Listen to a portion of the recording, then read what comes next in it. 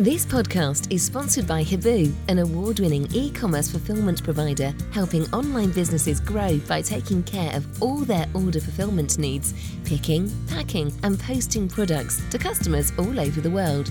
Fuel your growth and fulfill your ambitions with Hibu. Three Peeps in a Podcast. Hello, welcome to Three Peeps in a Podcast, Robin's Review. It's a point on the road, a wet and windy affair up north. Tommy back scoring, Andy back assisting, but still the chink in the armour of the unforced error and the thought of we should have got the 3 points. Lee's 3 words were grim up north, and Matt, you can attest to that statement. I can. Hello, mate. Yeah, I mean, the conditions patch were just dreadful. It was funny. I went with my friend Andy, who, as you know, lives in Wigan. And a couple of times during the game, we were sort of commenting on the miscontrol, but then when we walked out and the wind was swirling and the rain, you kind of got a real impression. You know, you could see exactly what they were up against. So to play some of the football that we did in particular in those conditions was pretty exceptional. But yeah, it was as cold and as wet as you can possibly get, and then travelling back across the M61 to Wigan was a bit hairy scary with surface water and wagons kind of being blown side to side. So yeah, it wasn't a pleasant afternoon, it has to be said. Yeah. So your thoughts on the game in general, though, Matt? There were, as there have been in every game so far, improvements in places, but it's still those sort of careless passes and individual errors that seem to be haunting us a little bit. Yeah, I mean, it's still very much a work in progress. And I know that a number of fans don't like to hear that, but it was always going to be with a new manager with a different idea of the way to play football coming in. But it was another game where we dominated the ball, created numerous opportunities. And I think it's that sort of old adage patch that you kind of focus on the result and not necessarily on what went before it. And if we take a fraction of the really good chances we had, we probably win that game by 2 or 3. And then everybody's talking about Liam Manning and the football we're playing being, exceptional. So, I think I keep saying it. We just got to keep our feet on the ground, realise that it is going to be a bit of a work in progress. And let's just see where we end up this season and the style of play we're starting to watch. But I've enjoyed pretty much every game, QPR with probably the exception. But even yesterday, and don't get me wrong, Huddersfield were a poor team, and we should have won the game. And as you say, it was down to another individual poor error really that cost us, which you can't blame the manager for that. But I'm quite excited about the future under Liam Manning, and it was interesting listening to Tommy Conway after the game saying pretty much the same thing. So yeah, I as I say, it not great conditions. Huddersfield weren't a very good side, but we dominated the ball and should have come away with all 3 points. Yeah. Excellent. Okay. Last week's podcast, we talked about a lad called Todd from America, and I didn't expect to have quite such a quick turnaround when I said he'll be on the podcast soon, but here he is. Todd, come in, sir. Hello, everyone. Calling in all the way from South Carolina. We've had Australia on the podcast. We've had New Zealand on the podcast, South Africa. We've had America, but not South Carolina. So I told the story about how you became a Bristol City fan on the podcast last week, but for those who weren't aware, how the hell did you become a Bristol City fan? It's quite a story. Well, it's, as you mentioned in the podcast last week, it's a little bit convoluted. Just over the past few years, just been getting really interested in learning about my heritage, my genealogy, and this French ancestor happens to be the one that I'm able to track furthest back. And it was during the 1600s, during that period of French Protestantism and Catholicism. And so my belief is that he and his parents were refugees, fled to England in the Edvin Loch area, north of Bromyard. And then 2 years later, boarded a ship in Bristol to head to Virginia to work as an indentured servant.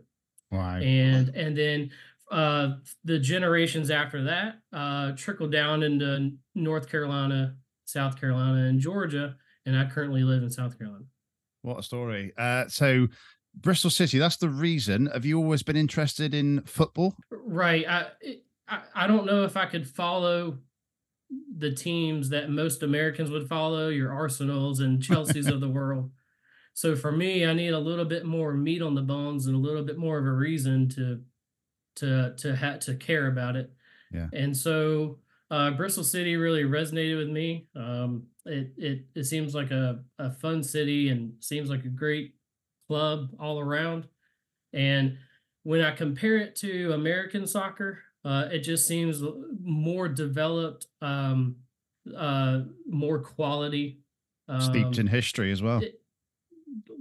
Massive history. And so it just seems to be a more fun and entertaining brand of football to watch. So when did you first watch a Bristol City match? When did this journey start for you? Well, it's been off and on for the past few years. I kind of started following under Lee Johnson, would follow a little bit under Holden, off and on. Got a little bit more interested under Nigel, and just kept having that belief and that hope. Hey, we're a mid-table team, could maybe climb the ranks at some point. Was hoping Nigel could get them there. Have a lot of hope that Liam Manning can get them there as well now. And I think being in America, it's kind of hard to find access to watching matches. So thankfully, the club appears to operate their own mobile app, proprietary app, which is great because a lot of your championship and below clubs, they'll use the iFollow app, which there's a paywall there. So it's a little, it's what I would call a third party venture. But with Bristol City having their own app, it just seems like why not? It's a good way for them to control the content, and instead of leaving or I guess taking away highlights and matches as they progress, they can leave older matches on there as long as they want to. So I think that app has been essential to me being able to watch. I've considered purchasing the match pass. Robin's TV. Right, the annual pass. So hopefully I can do that in the future. Well, yeah, absolutely. Because the game time 3:00 on a Saturday is quite a nice time to watch in America because you can sort of watch it whilst you're getting up and having your breakfast. Right. We're only 5 hours behind. Okay. Right. So yeah, not bad at all. Not bad at all. Matt, quite remarkable what Robin's TV, the internet, Bristol City's app, as Todd's saying there, has done for developing that global following. Absolutely. I mean, obviously there's been an upturn in what America want to do with its own sort of US soccer.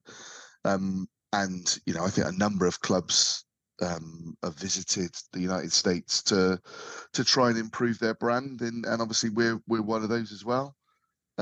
So no, it's great, isn't it? And great to hear Todd's story and to have fans that are from around the world that haven't actually grown up in Bristol and moved away. So getting new fans like Todd is great. It's a long, depressing life, though. Todd is a Bristol City fan. Well, yeah, you said your story was a little bit boring, and you needed to come up with a little bit better story there. Exactly. Yeah, it's literally my dad's dad, and So, but it's it's in your blood and traveling.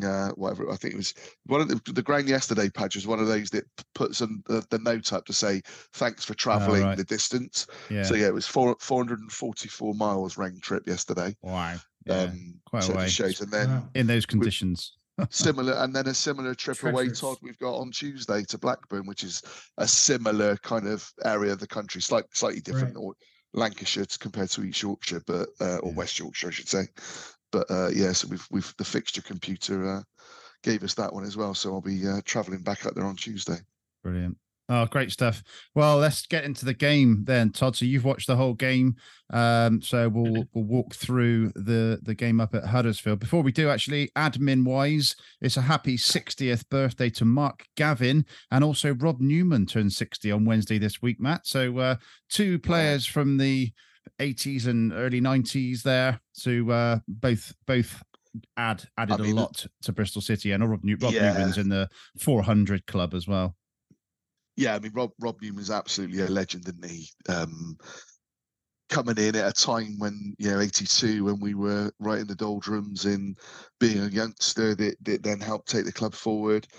And Mark Gavin's up there within one of my favourite players. It was at a time when I was, in the sort of late 80s, early 90s, really, really into it. And Mark Gavin was just one of those tricky players, wasn't he? I always remember there was a song that was parodied on, I don't know if it was GWR, but it was the Madonna one, Vogue. All right. And they used to sing Mark Gavin Walks on Air as one of the lines within it. So, yeah, I always remember that. But yeah, great couple of players. Very exciting player. And Rob Newman, 487 appearances. He left in 1991 and went on to play for Norwich in the Premier League. Yeah, and in Europe as well. Of course. Yeah, absolutely. And obviously now we'll be seeing him in January. Stellar career is West Ham. So no, and a thoroughly lovely bloke. Again, Absolutely. I've bored people plenty of times on this podcast, but came to my 18th birthday party due to family, friends, connections. So yeah, just a really, really nice guy. Yeah, fantastic. Right. To the team news then. So we had a couple of changes. Campering and Taylor Gardner-Hickman coming out. Joe Williams and Sam Bell coming in. So the lineup, how they were going to line up was quite a lot of talk going on in forums and WhatsApp groups and on the radio, and no one quite could get it worked out. But it seemed to be 3-4-3. It seemed to be Max in goal, Tanner, Viner, and Dickey across the back, Sykes from right to left, Sykes, Williams, James, and Knight, and then Vyman, Conway, and Bell. So 3-4-3, Matt, a change in formation. Your thoughts on that when you saw it? Like you said, a lot of confusion beforehand, a little bit of what on earth is he doing playing Mark Sykes at left back, because that was the kind of feeling that was the way it was going to go. And then immediately Sykes sort of went out to the right-hand side in the warm-up, in the lineup, so you realised he was then going to 3. I guess my overriding kind of takeaway from it was, I think that's probably the third formation that Liam Manning started with in a game. And I like that. I like the fact that he's looking at what he's got available, looking at the opposition, and then picking a formation, to kind of suit that. And actually, I think he got it spot on. I really do. I think the way we started and the way the players played, generally, he got it spot on. And I also think it maybe was a little bit of a kick out the backside to Campering, saying, you've got to really put it in. Probably the one question mark that fans were having was around Andy Vyman again starting, and had Andy done enough to warrant sort of starting. But I think, again, he showed yesterday with a number of things that he did, the captaincy, and he's not, let me be clear, he's not being picked just because he's captain. But yeah, I think Liam Manning got his spot on, Patch. I've been saying, Todd, for several games that Conway needs someone up front with him, and this formation gave him that. It also gave Andy Vyman a chance to show, it's his natural position. He's more natural going forward than worrying about coming back in defence, etc. So for me, this was the correct team selection. What are your thoughts? I think a lot of thought, typically with Vyman, is maybe having him kind of in a center forward role behind the striker, rather than out wide, but I did like him in this role in this game. With the formation being 3 in the back, it was a little bit different than what has been used lately. But I think he is trying different things. I think there will be more stability soon when you get McCrory back in the role, and then eventually Atkinson as well. I think that will give him a little bit more to work with in the back. I do worry a little bit with the defense, with penetration of the other teams at times, because it seems like while they don't get too many chances, the chances are quality. And Oftentimes it's a fast break one-on-one with the keeper. So of course there's always something to shore up there. But when you're talking about the offense with Conway getting his chance to, you know, shine, and get retribution and get that goal that we all want him to have, I think it's outstanding. Yeah. Before we get into the minutes of the game, I think with the excitement of the story of Todd's supporting of Bristol City, we skipped our talk club check-in. So let's just go back around. Matt, you were in quite a disarray last podcast with your chest infection. How are you now? Still sort of carrying it a little bit, but and a wet and windy Huddersfield doesn't help. But yeah, I'm probably a good 7, mate. Always nice to spend time with friends up north, and Andy and Rachel and their daughter Poppy, so that's always good. And as I say, I enjoyed the game. Interestingly, Huddersfield had exactly the same thing with Andy's men's club that they were talking about before the game. So great to see that, you know, there are clubs that are following suit, as well as, you know, with the great work that the guys from Talk Club are doing. So yeah, I'm probably a good 7, mate. It's Sunday evening and I've got work tomorrow. So yeah. Okay. Yep. 7's a good one for me as well. Sunday roast today always helps. Had spent a bit of time at a garden centre today, which is all Christmassy, gets you in the spirit, and the kids had a great time. So yeah, Sunday evening, 7 out of 10 for me. Todd, your talk club check-in, how are you out of 10, sir? I can go with an 8 for today. Ooh, good. Yeah, you know, it's a result against a lower table team, but we've got some teams that are above us coming up this week that it would be nice to steal 1 or 2 of those. And yeah, it's raining here off and on, but nothing quite like what you experienced yesterday. Yeah, and you've still got your whole day ahead of you as well, which is great.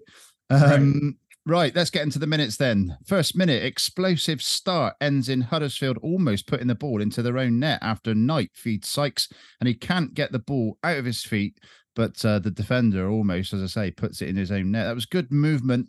And then straight after that, Conway was in after Vyman finds him, and Tommy, right-footed with power, but saved. Matt, that was a really good start, wasn't it, in terms of getting at Huddersfield? We've seen these early starts before, and you just think, we need to take our chances, but yeah, either way, it's good to see us getting up there, up into trouble Huddersfield straight away.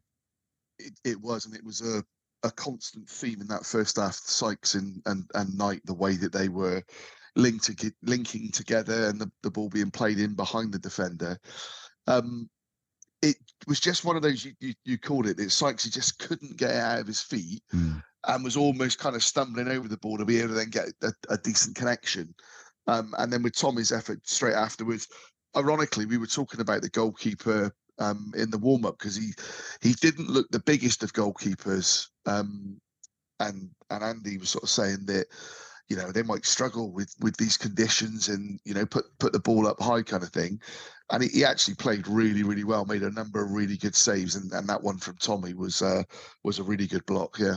But it was a really fast, positive start, and again getting the ball down and playing the ball.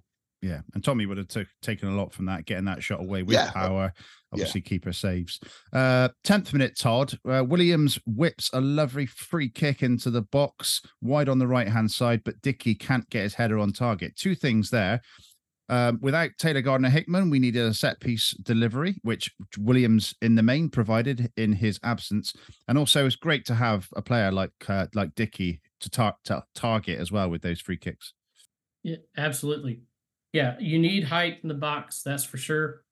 And it was good to see Joe Williams back in the lineup today. And so, yeah, I think if we can just keep doing things like that, creating chances, getting forward with the ball, even on set pieces like that, then I think they'll be in good standing moving forward. Yeah, Matt, Joe had a lot to prove, a lot to show in his performance yesterday, and he fed Sykes into the box a few minutes after that, and yeah, he just was up for it, wasn't he, Joe, yesterday? Yeah, he was. He was determined. I think. I don't think he got booked in the end. But he was walking the tightrope a couple of times. Yeah. And I know Northern Tom, who was sat with us, He actually stuck some money on Williams getting a booking because he felt sure in those conditions that it was nailed on. But Joe's got a point to prove. He's out of contract in the summer, a new manager coming in, getting his fitness back. He obviously wants to make sure that he sort of secures himself a new deal sort of for next summer. So, it'd be interesting to see how he continues to play. I don't think anyone can question Joe Williams' character. He now needs to start turning it into consistent performances on the pitch. And included within that will be assists and goals as well, because we don't see enough of that from Joe. Yeah, Matt, as you say, point to prove. Matty James, Joe Williams, Andy Weimann all starting yesterday, all with a point to prove, all playing for contracts. So it should be giving them all they need to put in a shift, and absolutely they did. Into the 15th minute, it's Knight putting Sykes in again. Another great run from Sykes. He lashes it across goal, and it just evades Conway, Todd. But Sykes was flying, and he's putting it across goal there, and just unfortunate that no one was on the end of it. Yeah, we know that Sykes can move forward. We know that he can add width to the offensive end. I do wonder, how he can do that across 90 minutes, coming from that fullback position.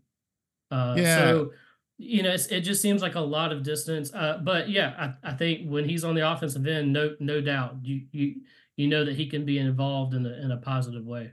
Matt, how did you see it yesterday? Todd saying about from a full-back position, even though we were 3-4-3, there would have been a lot of expectation on Sykes to be covering backward as well. Definitely, yeah. So both him and Sam Bell, and obviously Knighty as well, but we're having to drop back and cover.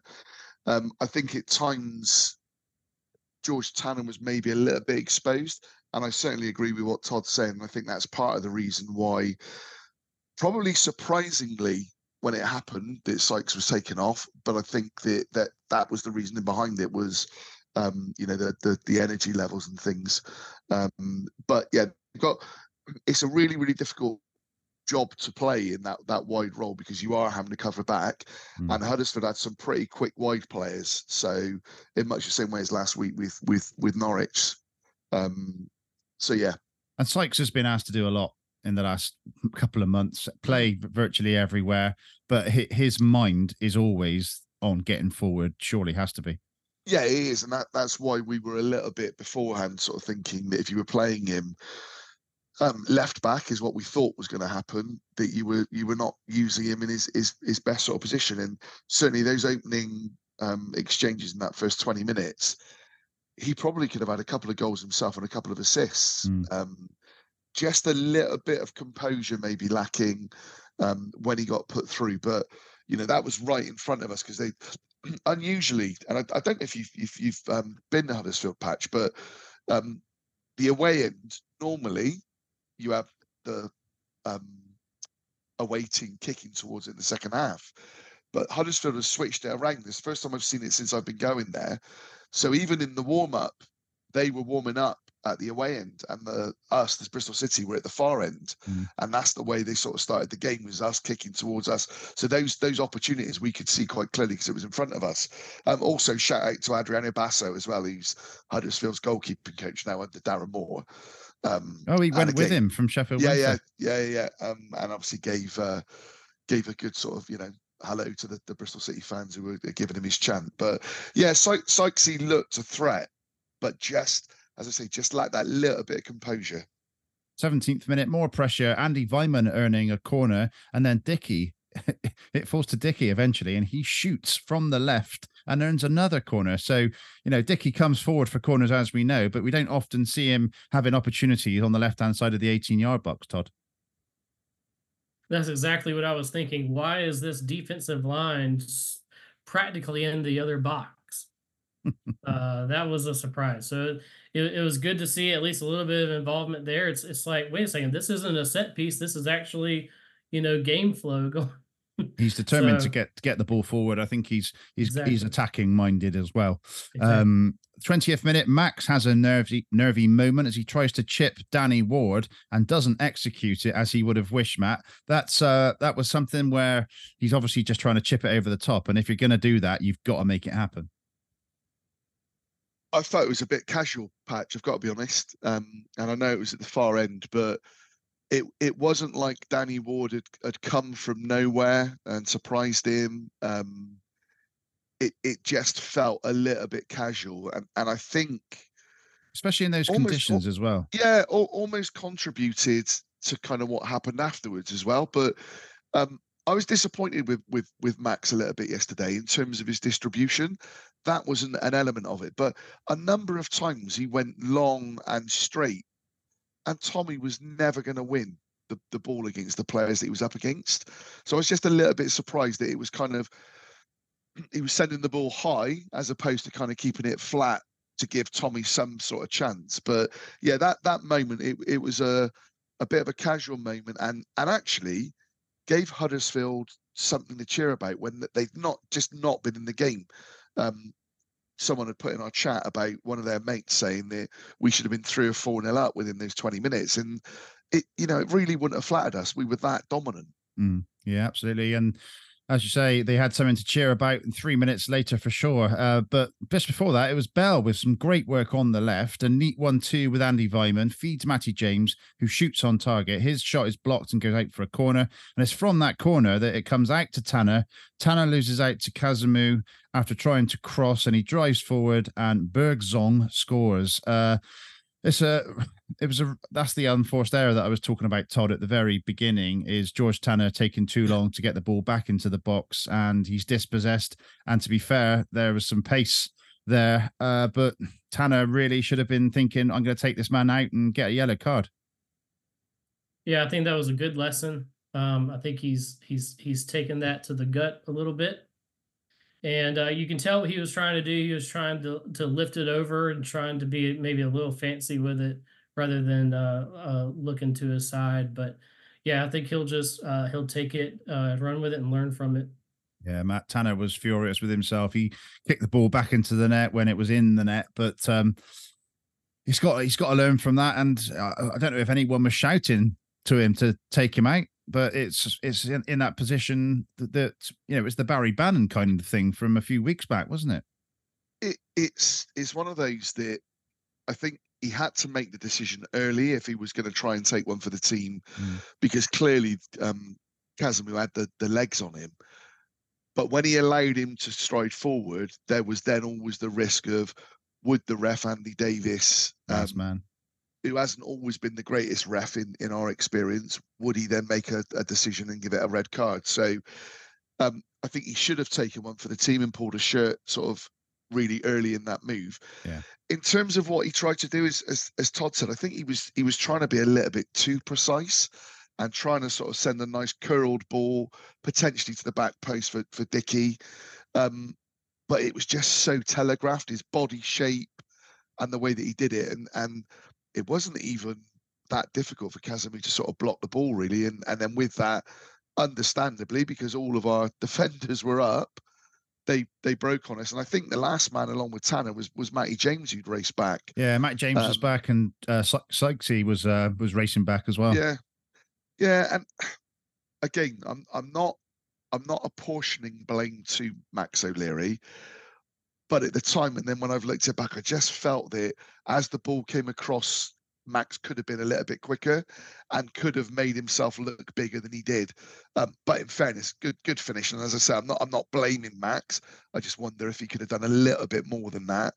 Yeah. But Tanner, I worried then about Tanner because you could clearly see his head had dropped, and I don't think he's been confident for a number of weeks, to be fair. And is there a little bit now McCrory is back on the grass that he's feeling the pressure himself? Well, that should, if anything, that should be picking him up. Exactly. Yeah, you're right. He should do, but I don't know if it's having the adverse effect on him. So interesting. But like Liam Manning says, I mean, that goal, the own goal against Norwich, Zach Viner's goal, the 2 goals against Middlesbrough, they're just down to poor mistakes. Yeah. And I know you can trace lots of goals back to individual errors, but not that many in recent no, times. we just seem to be being punished for such a, Yeah. you know, a needless mistake more than anything. Yeah. Yeah, and when you play against decent teams, if you get anywhere near the Premier League, those mistakes will get punished every time. Absolutely. 37th minute, Sykes on the right fires it across and it's deflected and almost evades the keeper, but he makes a good save. I think this one, Matt, was a speculative. Well, it was a cross from Sykes that got deflected and it almost went in under the bar with a bit of wind. Yes, yeah. Keeper made a good save. Yeah. 43rd minute, chance for Conway after a good ball from Williams. Tommy opts to stay on his right foot and hits the side net in, Todd. This one was one where Tommy had a couple of options there. He's gone right, he's gone wider, and he's shot and he's hit the side net in. But obviously, looking it back, if he comes inside, maybe he's got a better opportunity to hit it with his left, which he's equally good at. I agree with all of that. Yeah, he can cut back into the center when he wants to, and he felt like he had the pace and the timing to go short side, and that was one of those where gets you out of your seat a little bit, ready to cheer that one on. Yeah, Matt, Tommy gets us out of his seat every time he gets the ball and heads forward. But that one, are you with me? He should be cutting inside and shooting with his left. Yeah, I think Tommy himself will think that if he looks back at it. Huddersfield, as big as they weren't the quickest on the ground, and we were really exposing them. And I did just feel with Tommy, whether, and I've not watched that chance back, whether his first touch kind of takes him a little bit too wide and that really narrows the angle. If it's a bit more central, then maybe keep it on your right. But we know he can score with both feet. So I think, if he had his time over, he would bring it inside and hit it with his left. Dent Magic, your Bristol-based car body repair company. Visit us at Cribs Causeway or Central Bristol, or we can even come to you with our mobile service at your home or workplace. Have you got a scuff, scratch or dent on your vehicle? Dent Magic can fix them all. If you need the magic touch for your vehicle, visit www.dentmagic.net to get your quick quote online today. Yeah. Okay, take a deep breath. Halftime summary from Rob. An entertaining half, but you'd have to say pretty undeservedly behind at the break. A very positive team selection and formation, which has seen our attacking players look more of a threat again. However, it's almost a case of robbing Peter to pay Paul, as ultimately it cost us for their goal. Looks like a stretched three at the back with further defensive width out of possession from nominal wing-backs of Sykes and Bell, but others empowered to try and fill any gaps too. It definitely shows attacking intent, and largely we played some much better front foot passing football, counting ourselves a little unlucky not to have profited. A little better decisioning where it counts and a kinder run of the ball, and we could have had a few goals. However, it's a fairly high-risk game plan, which leaves us vulnerable to the counter, particularly though an unforced area as illustrated by the goal. An ambitious crossfield pass from Tanner was blocked, and immediately they took advantage to execute the 2-versus-1 overload presented. It's an enjoyable watch, but imperative we keep the back door shut and cash in when on top. Harsh and obvious lessons, but it's the reality with this approach. Let's hope we can turn things around in the second half. So, 46th minute, Todd. It's Dickey puts a perfectly weighted pass to Andy Vyman. Andy Vyman is in his stride. He puts it across first time to Tommy Conway, and he slots it home. And that was fantastic for Tommy, for Andy, and for Rob. Yeah, I think you couldn't draw anything up better than that. Not just once, but twice on the same play, and it's in the conditions that they were in, one false step could send one sliding. So I think that was good body control, good vision to look up, see Conway coming, and put it across the center, and also a good one touch by Conway to make a decision to send it to the right of the keeper and with some pace. Yeah, Matt, 3 excellent passes in that move. Dickey, Vyman, and Conway. Yeah, and Todd's spot on in terms of the pace and the fact that in those conditions to be able to play the 3 passes like they did, Oh, sorry, the shot, I suppose, the last one. But I was counting that as a pass as well. yeah, great. Well, he passed it into the net, didn't he? To be fair, but yeah, I mean, really good ball by Dickey. And I think he had the most pass completion from anybody yesterday. And you could see that. But he brought the ball out really, really well. And in that move to play it as he did into Andy Vyman, who I've been critical of, and I know he's had a lot of criticism, on the forums and stuff, but he makes a lot of very good runs still and isn't being found. And again, we kind of don't recognize that, and you kind of talk about, oh, he's not in the game, but actually he should be in the game because he should be receiving the ball as he did with that one, and then he can show what he can do. And his instincts as a striker knew the sort of ball to play in for Tommy to be able to come onto it at pace, put it, under the keeper as such, and get his confidence. But I will say, I mean, it absolutely is about opinions, as I keep saying on this podcast. But there's a lad behind me, that is Tommy Schools, and he then looked at it because his mate had sent him it again, like we have in our group, and he said, "Oh, he's lucky there. He got away with one there with that finish. Could easily have missed it." And I just sort of said to him, "Christ Almighty! Even when we score, you're trying to find something negative to look at." It was a great move and a great finish. If Tommy doesn't put the pace on it, the keeper probably does save it. But it's the pace that beats the keeper, so it doesn't matter that it's down, close to him. So no, good finish, and just what we needed. Numerous City fans still out finishing their drinks and coming back from the toilet, so they missed it. It was that electric start. And I guess the other thing to say, Patch, is Liam Manning had them out a couple of minutes before Huddersfield came back out. And we were talking, is that a good idea in these conditions, getting cold in with the rain? But clearly I don't think he's the sort that would go into them, but he clearly gave them some instructions and wanted them to go out and be ready to go right from the off. And that was clearly what happened. Get their engines started. Yeah, no, fantastic. That'll do a lot for Andy and for Tommy, that goal.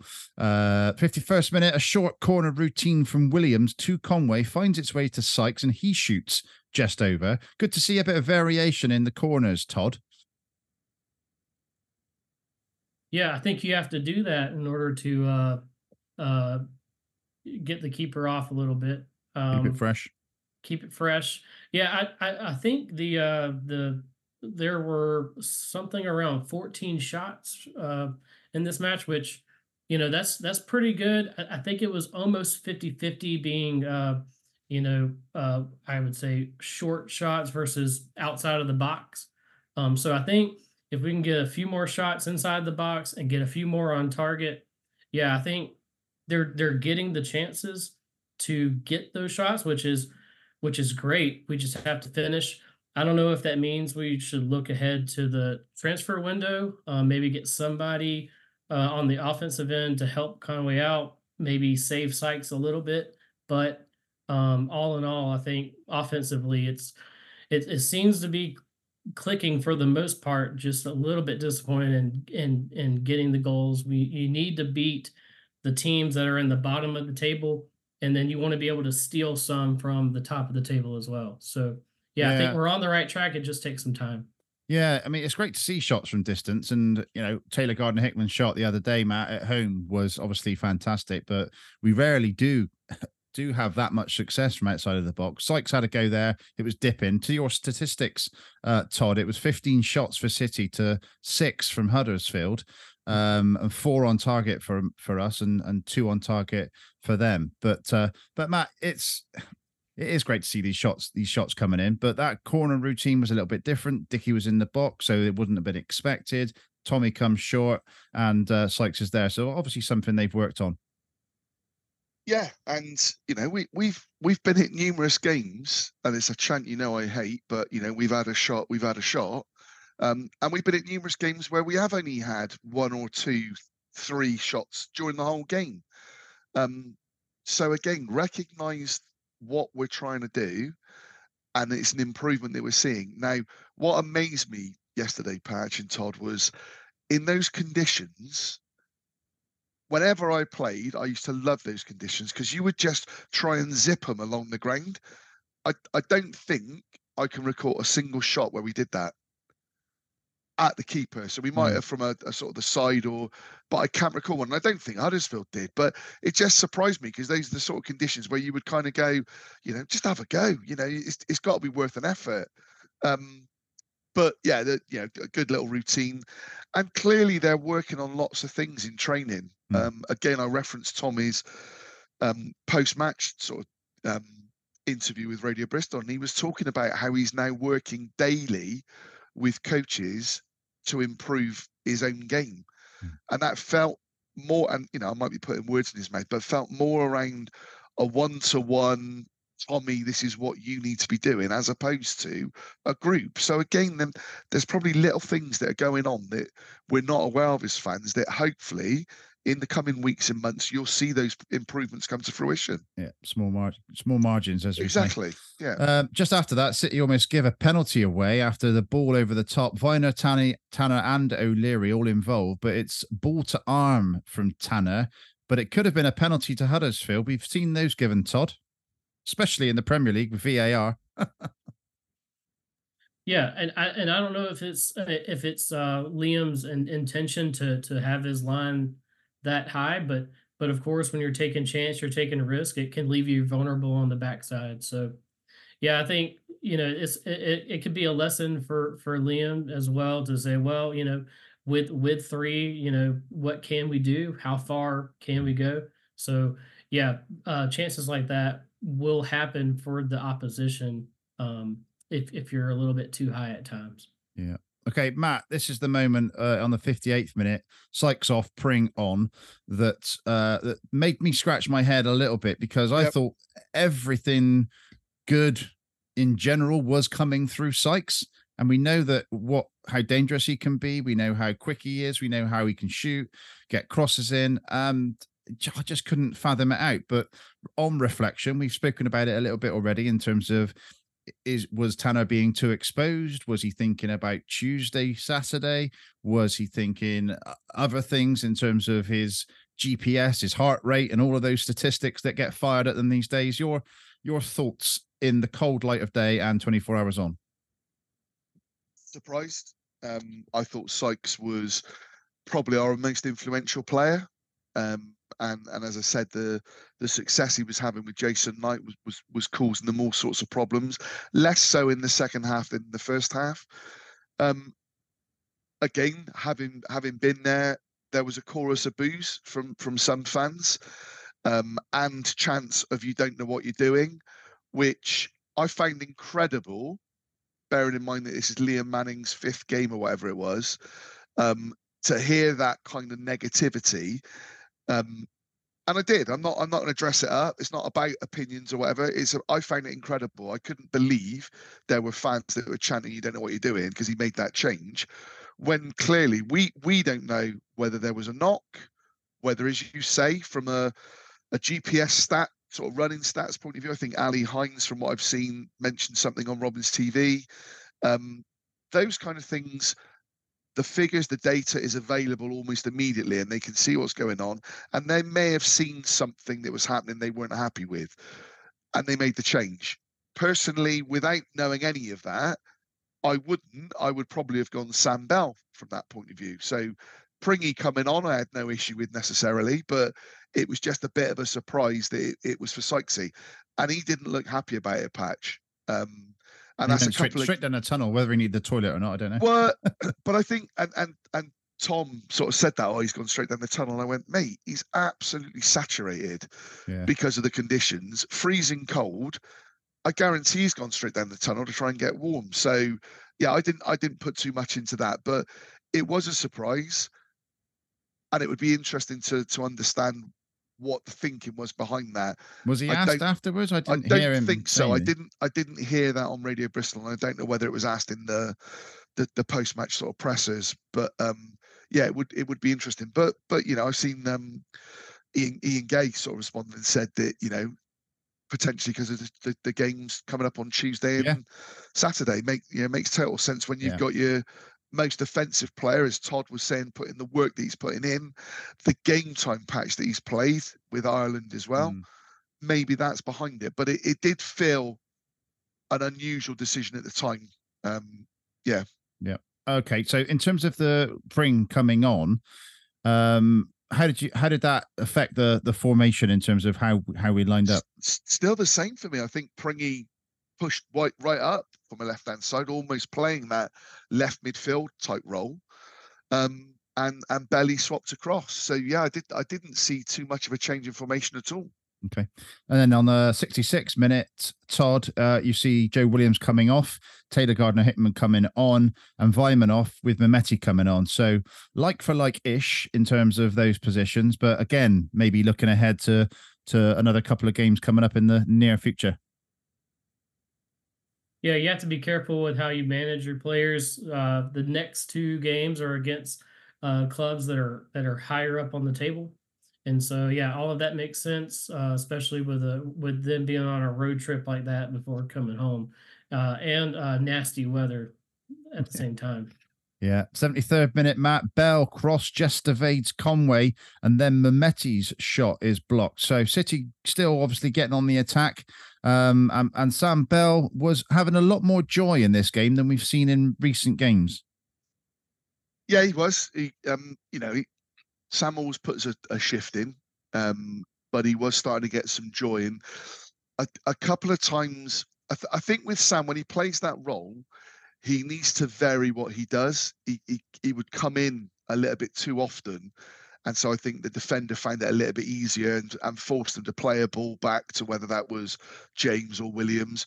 But he's got the pace, and we know he's got the ability to go outside of him and put a left foot cross in, and he needs to kind of vary that and realise what he's up against and give the defender those options. But it was an improved performance from Sam yesterday. Yeah, 77th minute, Todd. It was Knight's shot that was pushed wide after Conway had the ball. He was slightly impeded, but Jason Knight getting his shot away and saved by the keeper. Jason Knight yesterday, we haven't really mentioned him that much in the comments so far, but I thought he was absolutely fantastic yesterday. Yeah, I think he's been solid. He's been a great pickup. We need more players like him, maybe in the next transfer window, or even the transfer window after that. Yeah, he's sort of like the silent assassin, where he's always there. He's always involved somehow. Whether it's not a direct pass or a direct shot, you can tell that he influences the game in a positive way. Yeah, Matt, Jason Knight yesterday, I was just conscious we haven't really spoken about him, which is incredible, really. And that was his shot that was saved, but he's done a lot more than the notes suggest. He's just pivotal to the way that we play. His energy, yeah, everything about him. He's just pivotal to it. So everything went through him yesterday, didn't it? Yeah. As I say, those early exchanges, he's a clever footballer as well, Patch. He does put his foot in, he wins the ball, but he played 2 or 3 really, really good passes, disguised passes, in for Sykesy to sort of run onto. So yeah, no, he's a very, very intelligent player, Jason Knight. Yeah, 81st minute, Cornick on, Bell off. I think that was just a roll of the dice and see what Harry Cornick can bring to the game. 88th minute, Matt, it was Mehmeti. Very frustrating this was. He takes on his man, gets a chance to shoot, but then tries to take him on again and the chance is gone. That was one that really, really got me. Yeah. Anis is a bit of a quandary in there at the moment. You can't help but question whether he has got the capability to play at this level, because his decision making at the moment, and it may be for a number of reasons, his confidence had been so low, maybe that comes into it, but I do feel like Liam Manning is trying to give him that self-belief, because you're seeing lots of footage in training where it's focused on him and he's the one taking the shots and stuff.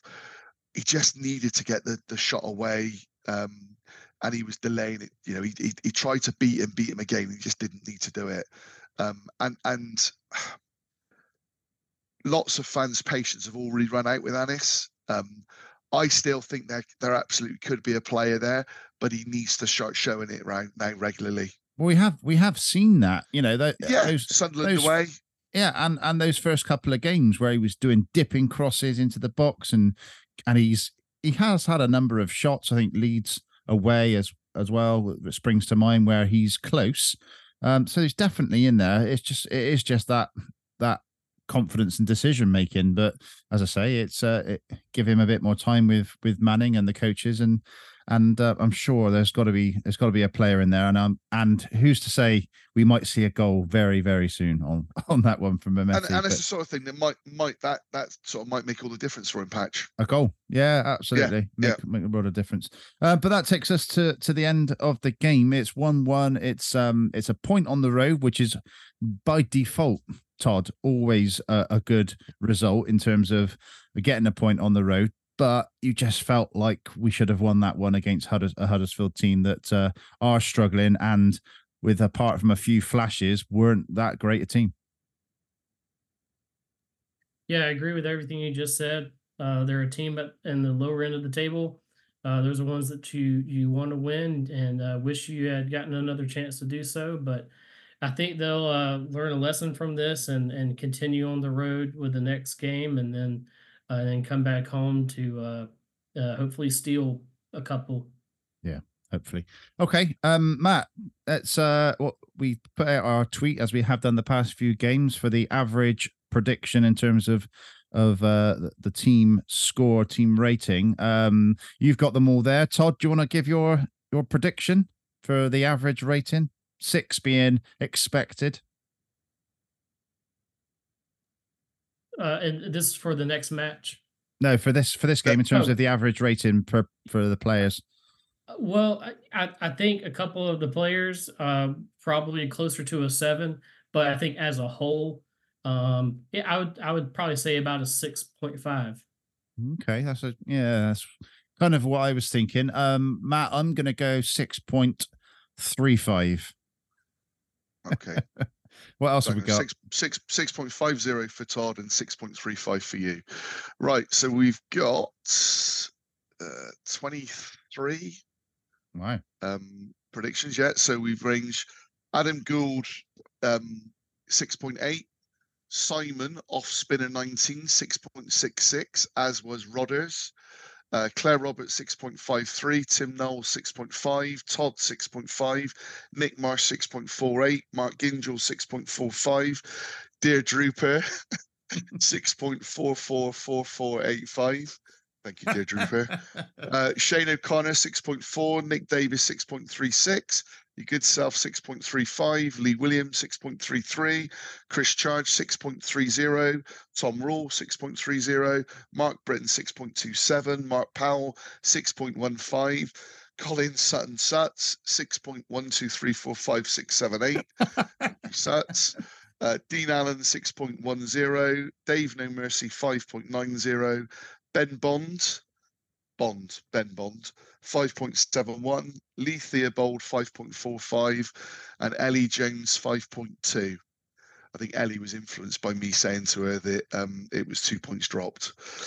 Right, so quite a spread there, but a lot above 6, which is good. Yeah, absolutely. In fact, I mean, it was the outliers 6.8 Adam, and we only had 4 below 6. So I think again, it's that thing of, I think you also have to play in Huddersfield's not a great venue for us, and they were on the back of, I think, a number of sort of games unbeaten, so picked up a couple of good results. So so we'll see where we go, and obviously challenge accordingly. So Max, I went 6. As I say, I was a little bit disappointed at times with some of his distribution, but not enough to knock him down from a 6 within the game. From a defensive point of view, Rob Dickey, in fact, let me start with George. So George, I went 5, and I felt a little bit harsh on George, but it's such a key moment again. And there were a couple of times, I think it was a penalty. I think we were really lucky to get away with that, because his hand is up by the side of his head almost, in a bit of a strange kind of position. So, and I just felt with George, some of his confidence, he went back a number of times when he could have been going forward. So I went 5 for George. For the the other two sorts of the three, Zach, I went 7. Thought it was a good performance from Zach. Really kept Huddersfield down to next to nothing. And then alongside him, Rob Dickey, who for me was man of the match, and I think from the club vote was man of the match as well. I went an 8 for Rob. I thought defensively he was sound, but as Todd referenced earlier on as well, the way that he brought the ball out, the pass through for Vyman. And I'm not going to say Andy Vyman didn't have something to do with the ball across, because he did, but the pass from Dickey allowed Vyman, the option to be able to do that. So yeah, I thought Rob Dickey was really good yesterday. So an 8 for Rob. Moving forward into the midfield, so Matty James, I went 7. I thought Matty controlled a lot of what we did. Again, keeping it very simple, things ticking over. You can't underestimate what Matty James brings to this team with his experience and the way that he, all right, at times slows the game down, but he just knows when to play the right ball at times. And I've not always been appreciative of that, but yeah, I thought Matty James was good yesterday. And Matt covered a lot of ground yesterday as well. He was sort of that quarterback at one point as well. He was up on the right-hand side with the ball out wide right. So he was really all over the place. And you say about him sort of slowing the game down. Sometimes I think that's on purpose to slow the game down. Yeah, definitely. Let's regroup. Let's reposition ourselves. If he could probably tell if someone's out of position, he's given them that time to come back in. So yeah, I agree. I agree with that. Joe Williams, I went 6. Could have been a 7 for Joe because of the effort that he put in, but actually still not enough in terms of creating those kind of chances. They came more from Jason Knight, and for that reason I went 7 for Knighty. Again, the way that I talked about, the way that he opened up the Huddersfield sort of defence, and some of the passing into Mark Sykes was exceptional. So yeah, 6 for Joe, 7 for Jason. Sykes, seeing this one might be a little bit controversial, but I went 8 for Mark Sykes because I thought he was really, really good offensively. And maybe the substitution might warrant that being knocked down because it was 58, 59 minutes. Yeah. So might warrant that being knocked down. So I'll let you boys debate that. But I just felt that offensively he was really, really good. But now thinking about it, did he make enough of those opportunities? So maybe it was more of a 7 than an 8, and especially with Dickey being probably the most outstanding player. Yeah, so, I think you've talked yourself into a 7 there. And I think I have, yeah. You've talked me into because I was thinking, well, it's not his fault he came off, but you've talked me down into a 7 as well, I think, in terms of the end product. Yeah. But, certainly up there with one of our best players for the game. Yeah, definitely. Andy Vyman, Sam Bell, I went 2 6s. I thought both put in a shift, both improved on their last performances. So 2 6s for them. And for Tommy, it probably would have been a 6 had it not been for that goal, and then for the way that he was trying to put himself about. Again, really, I keep saying it on here as well about this, but I am a massive Tommy Conway fan. But when you listen to him speaking, we had the privilege patch, 2 seasons ago, talking to a young man who was just finding the start of, the start of his professional game. Listening to him talk last night, he talks again very maturely, keen to really improve under Liam Manning, and talked about how excited he is for the future. So, yeah, I went 7 for Tommy, and 90 minutes as well. Exactly, yeah, a good big 90 minutes, and that was an interesting one, Patch. Good point, well made. Because when Harry Cornick came on, you kind of thought again it would be for Tommy, and it wasn't. It was for Belly, with Cornick going wide. So, yeah, no, important. And maybe there's an element of Liam Manning sort of trusting Tommy Conway and letting him know, look, no, I'm more than happy. You keep doing what you're doing, and the goals will come. So, and then I think in terms of timing, the only one of the subs that would qualify was Cam Pring, and Pringy, I went 6. A little bit disappointed with Pringy's crossing, to be honest, and his offensive play. Defensively was sound. I mean, there was one moment patching Todd, which was brilliant. And I don't know if you'll recall it from the TV, but right near the end, he went into a challenge with the wide player for Huddersfield, and they both ended up in the sort of hoardings. A Huddersfield fan had come down from like literally a dozen rows and then proceeded to chase Cam up the side of the pitch, gesticulating and clearly losing his marbles at him. But even when Cam sort of went further away and then came back, he was still following after him. So that brought a bit of light relief to the end of the game. He was a very, very angry man. But yeah, so I went 6 for Pringy. So Rob Dickey, man of the match, and interestingly, Rob now joins Zach in terms of both on 5 man of the matches for us, which Right. I don't know what that says necessarily about our season. But yeah, so No, it says how important both of them are. Exactly that. I mean, this sounds like it could be a fix, doesn't it? But overall, we do have someone who got it spot on. In terms of that rating, and maybe the fact there was two people. Okay. So maybe we need to have Todd back on, because Todd got it spot on with 6.5, as did Mr. Tim Knowles. So yeah, well done, Todd.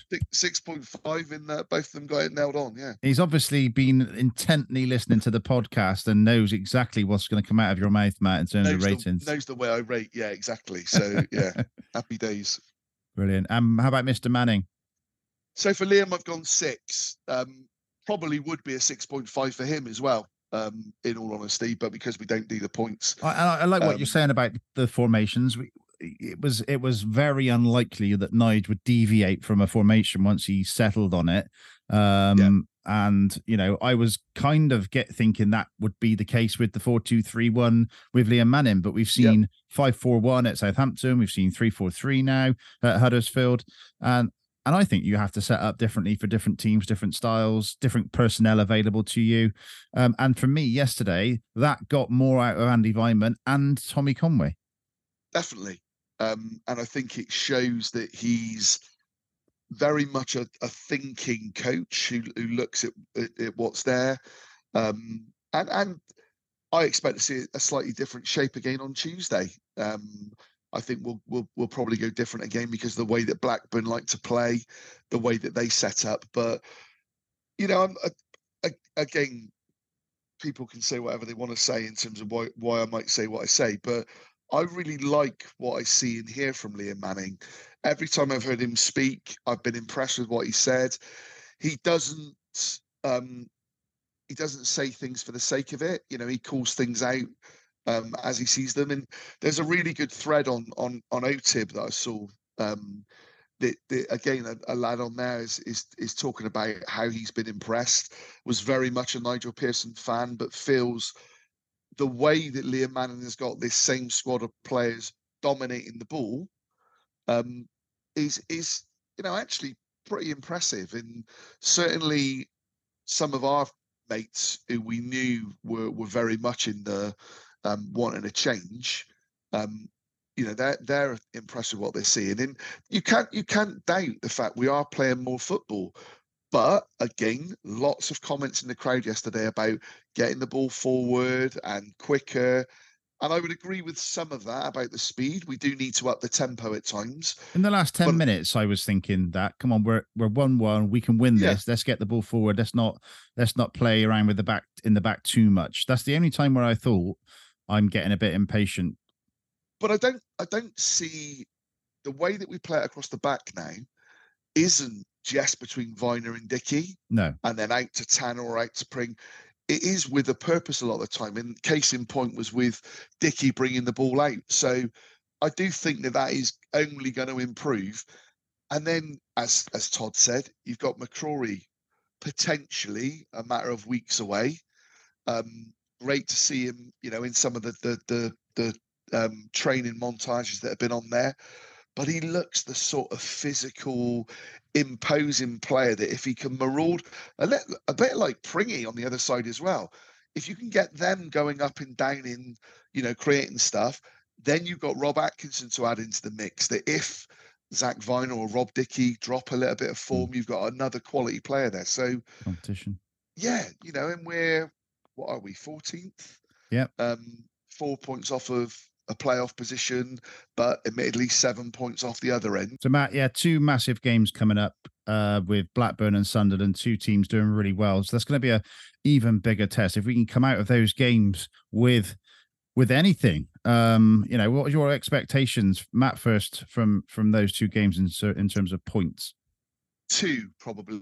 I think Blackburn will do well, even though we've got a reasonable record away at Blackburn. I feel like I've seen a good couple of victories there.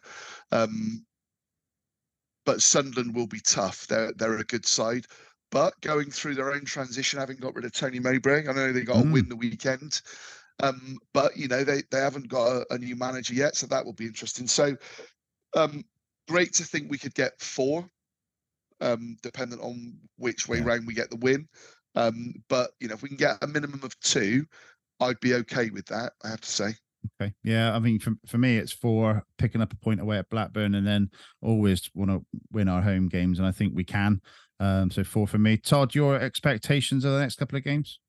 Yeah, I agree with that. I think at least 2 draws, and if not, maybe a win and a draw. That's probably what I would expect. Yeah, and what you said, Matt, about Liam Manning as well. I just found his statement that they've put on the Twitter for the end of the game yesterday. We can't keep talking around waiting to do things or hoping things happen. We have to make it happen. We have to work so hard to create terrific opportunities, whereas we're giving away cheap goals to the opposition at the minute. And Todd, that's exactly what we've said. So we're aligned in terms of what we're saying. And some managers wouldn't come out and actually say that and be that honest, but he seems to be understanding what's going on here.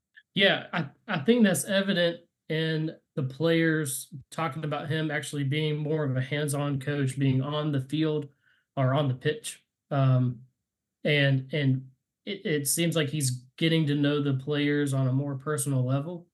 And yeah, I think there was an interview with Dickey where he mentioned that at times during the game under this coach, there can be periods where they're a little bit deflated in energy, or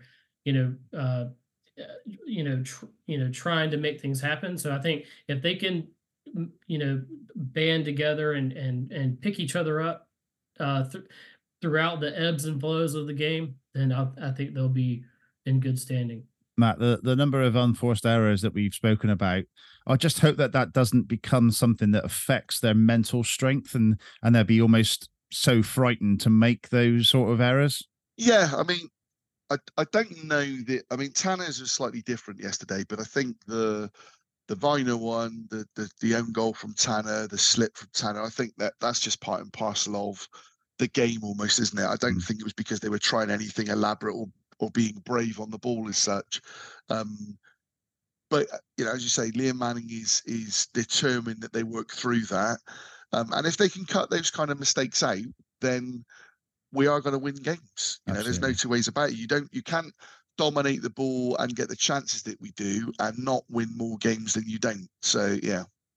Fantastic. Well, as ever, thanks to everyone for listening. Todd, it's been a pleasure to get to know you over the last week.